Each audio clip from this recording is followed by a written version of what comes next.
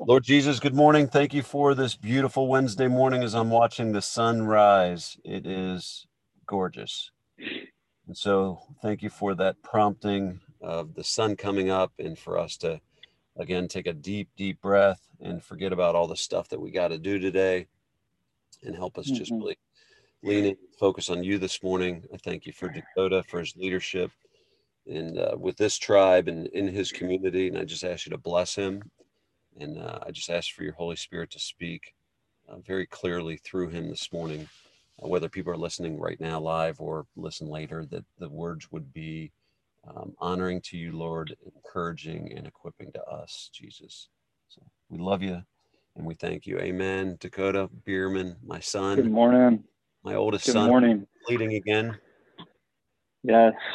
Yes. I'm gonna say a prayer as well, and then I'll jump into it. Yeah. Sound good? Yep. Sweet. Father, I ask that I just ask that you would come and you would help me to communicate this message. It's a little 15-minute message this morning. Please help me to keep it concise. And I ask that these different things that I'll be talking about, that you would help them speak to the guys this morning, guys and gals, whoever's listening to this call or this recording. Speak to them through it in Jesus' name. Amen. Amen. Thank you. So, I'm trying to figure out what I wanted to talk about. I had a story come to mind immediately. And so I've added a little bit to it. And so I kind of want to go the way I'm going to work through this. But it starts with a word or phrase. And have you ever you guys have probably all had an experience where a word or a phrase, whether an encouragement or something out of a book that you read, kind of sticks with you, right? Like you hear it and it kind of impacts you in a certain way that kind of stays with you for weeks, months, years, whatever. Well, the first time I heard this particular word that I'm going to talk to you about this morning is I was sleeping in the bottom bunk of a bunk bed. And there's two things when you're on the bottom bunk of a bunk bed that you're thinking about. Number one is I hope the person above me doesn't fall through and kill me. And number two is the slats that support the upper bunk. Yeah. Usually there's, some interesting writing or pictures or whatnot under there. And the first time I heard this phrase was the first time I read it was on one of those slats. And it was this phrase, Ruach of Elohim. Ruach of Elohim. It's Hebrew. And it means, it's what it's saying is the Ruach of Elohim is the name of God. And this word Ruach is really interesting. The Hebrew can be kind of fun to study in this way, that it's one word, but it has multiple meanings.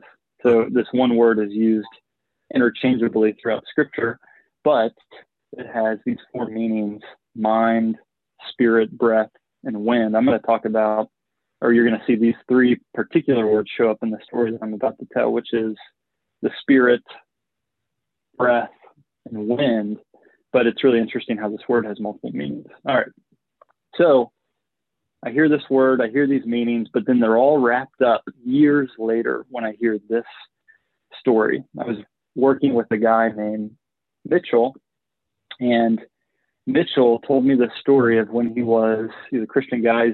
He's telling me when he worked at this Christian summer camp called The Forge, and it was all guys. So kind of neat. The Forge is kind of a tough, cool name. Like you go in a boy, you come out a man kind of deal or whatever. And he's one of he's one of the leaders at this camp. And so the way that this worked is he would have a group of men or boys, and he would, he'd live with them, he'd teach them and whatnot at this camp for a number of weeks. And while he had these kids with him, he was trying to think of ways in which to teach them a spiritual lesson. He's trying to come up with some creative ways to teach these kids a spiritual lesson. And what he did is, this was out in Texas. I would imagine there's a number of different farms around where this camp was. But what he did is he went to one of these farms and he talked to the farmer, and whoever this guy, this landowner was, and he said, I want to cut down one of your trees. And the guy, I don't know how the guy responded, but kind of funny, somebody coming up and saying, hey, I want to cut down one of your trees. But he told the guy, he said, I want to teach these kids a lesson. And the way in which I'm going to teach them a lesson is by cutting down a tree. Can I have one of your trees cut down? The guy says, sure, it's fine. Here's the tree. Mitchell gets these kids together and he takes them out to this tree to start cutting this thing down. Here was the lesson. He said to these kids, what I want you to do is I want you to imagine that this tree is like sin in your life. I want you to imagine like this tree is like sin in your life, and we're going to start cutting this thing down. We're going to cut sin, same way that sin is cut out of your life, we're going to cut this tree down. So they start cutting this tree, each, 6, 7 kids, each getting a turn, swinging at the tree for a minute or two, kind of doing this for a while. Now, they were on a time crunch because this particular day, somebody was coming to visit the camp that was important that they had to go have lunch with and hear speak and that sort of thing. So sure enough, they're cutting down this tree. They're involved in this little spiritual lesson, and they run out of time. They've got to go to lunch. They got to go hear this guy speak. So Mitchell says, don't worry, we'll come back. We'll finish it. It's fine. Packs them up into the car. They head to hear this guy speak. They have lunch. They come back to the tree that they were cutting down, and to their dismay, the tree had fallen over. All right, here's why this sucks. All right, because these kids had been spending a ton of time cutting at this tree, waiting for this climactic moment when the tree would be brought down by their hands and by their strength. Sure enough, the tree had fallen over. So they're all bummed, right? The kids get back in the car. Mitchell gets back in the car. They're bummed. And they started driving away from the farm back to the camp. And then Mitchell realizes he is in the middle of an incredible spiritual lesson. He pulls the car over. He turns around. He looks the kids in the face and he says, Ruach.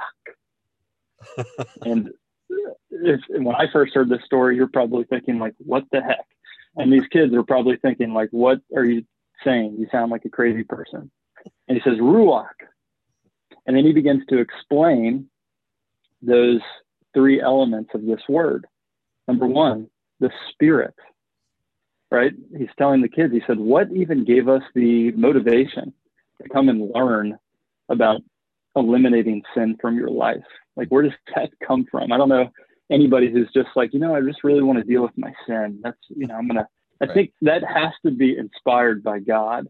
And so one way in which he's teaching these kids is that comes from God, the desire to even deal with sin in your life. And then the next piece is breath, this next element of this word, breath. What gave you kids, what gives us an energy to even go after sin, to even cut down at this tree? The breath, the oxygen, the air in your lungs gave them the energy to even do this. Yeah. And lastly, the last element, the wind, what ultimately took down the tree? When we ran out of time, when our strength wasn't enough, what took that tree down? The wind. And so we see these 3 elements at play in this really cool spiritual lesson. Now, I want to take that, and to continue that, I want to show you a few things from the New Testament, because I think the New Testament, I'm talking about the Spirit of God, right? And I want to show you from the New Testament that the New Testament elaborates on this reality of the Spirit of God at work in our lives. And so I'm not going to read these scriptures because I don't frankly have the time, but I'm going to give them to you and generally tell you what they're talking about so that you can read them. Okay. The first one is in Galatians chapter 5. And in Galatians chapter 5, what we see is one of the things that the Spirit of God does in our lives is actually delivers us of specific sin and then gives us life in the Spirit. And he's describing specific sins that many of us probably have encountered, right? Anger, envy, selfish ambition, these types of things. And he says that you find life by the Spirit of God. He's talking about our character. And he gives us words to describe life, the fruit of the Spirit, which is love, joy, peace, patience, kindness. And so we see one of the initial things that the Spirit of God does is actually delivers us of sin, gives us life, gives us fruit of the Spirit. Another aspect of the way in which we see the Spirit of God interacting in our lives is in 1 Corinthians chapter 12, where we actually see that we are given specific gifts by the Spirit for the sake of building one another up, things such as encouragement. Mm-hmm. And the last example from the scriptures that you can look at is Acts chapter 2, where Peter, after being filled with the Spirit, actually proclaims the gospel to thousands of people. And this is the same Peter that weeks earlier denied Jesus. When Jesus was about to die, people said to Peter, I saw you with him, and he denies Jesus. And so what we see in Peter's life is this really obvious transformation after he was filled with God's Spirit. So the main point that I want to point out in some of these stories is that God intends to change us. I think sometimes we can have some interesting ideas about how God is going to interact with us through his Spirit. We may think that his Spirit is going to make us successful or happy or something like that. But what we really see in Scripture is God's Spirit has specific intentions in our lives. He actually intends to change us. And so from these scriptures, as you go through them, are you seeing this kind of change in your life? Are you seeing sin dealt with? Are you seeing fruit of the Spirit? Are you experiencing the gifts of the Spirit in your life? Are you seeing this change that Peter also experienced? Yeah. So that's one major point to pull from this. And I want to finish with a shorter story that I actually heard last night. And I heard it and I thought, oh my gosh, this is perfect. This fits right in. It's a story of a guy named Polycarp. And Polycarp was a church leader of the church of Smyrna. If you read, I think, Revelation 2 or 3, you can actually hear Jesus speaks to the church of Smyrna. And this guy, Polycarp, was actually one of the leaders of this church in 150 AD, something like that. So not too long, 100 and some change years after Jesus had been resurrected.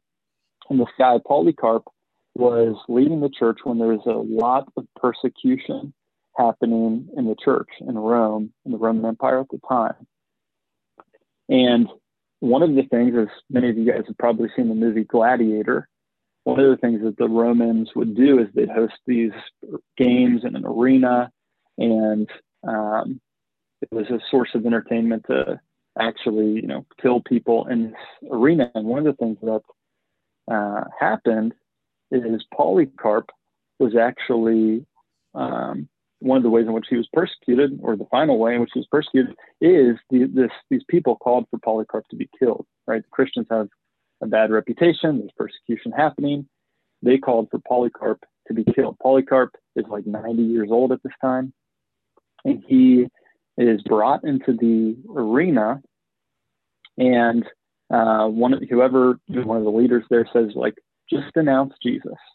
Just denounce him, and we'll let you go. And Polycarp famously says that this is a true story. This is a written account that you can look into and read for yourself. But he says famously, I've followed Jesus faithfully for 80 years. He's done me no wrong. How could I deny him today? And so they kill him. And the way that they killed him is they burned him to death. And the way in which they would do this is they would actually nail your hands to a stake, burn you. They did it in front of an audience.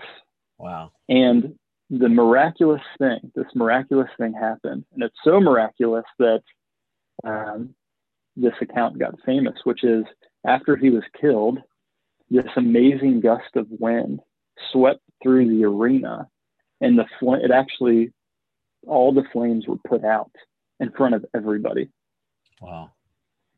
And you can see, just to finish, you can see these three aspects, these three elements of this word ruach, at work. It was the Spirit of God who began to change Polycarp. It was the breath, right? The life that came from God that allowed him to serve God faithfully for as long as he did.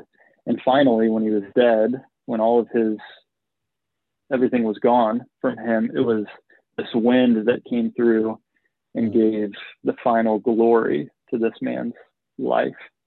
And so similarly for us, God intends to change us. He gives us life to deal with sin, to be changed by his Spirit. And ultimately it's for him to receive glory through our lives. So That's good. that Dude. concludes. Yeah. That's good. How do you spell Ruach? Ruach is spelled Ruwach. Got it. Great word. Yep. Convicting.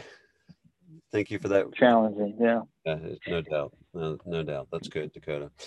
Appreciate you. Love you. And pray us into the rest of our Wednesday, please. Sounds good. Yeah, Father, I thank you for how you intend to change us, how you send your Spirit into the world to change people. And I ask that you would help those who would listen to this to read the scriptures, to see it from your word, the specifics of what you intend to do, how you intend to change us. And Father, I ask that you would help us to really come to you with these things. If there's an area of life where we're particularly challenged in this teaching or encouraged, I just ask that you would draw people to yourself from this, and that you would speak clearly, and that you would lead people kind of to you, and that you would impact people by your Spirit because of this. In Jesus' name, amen. And love you, Dakota. Love you guys. Have a fantastic Wednesday. All right. Love you. See ya.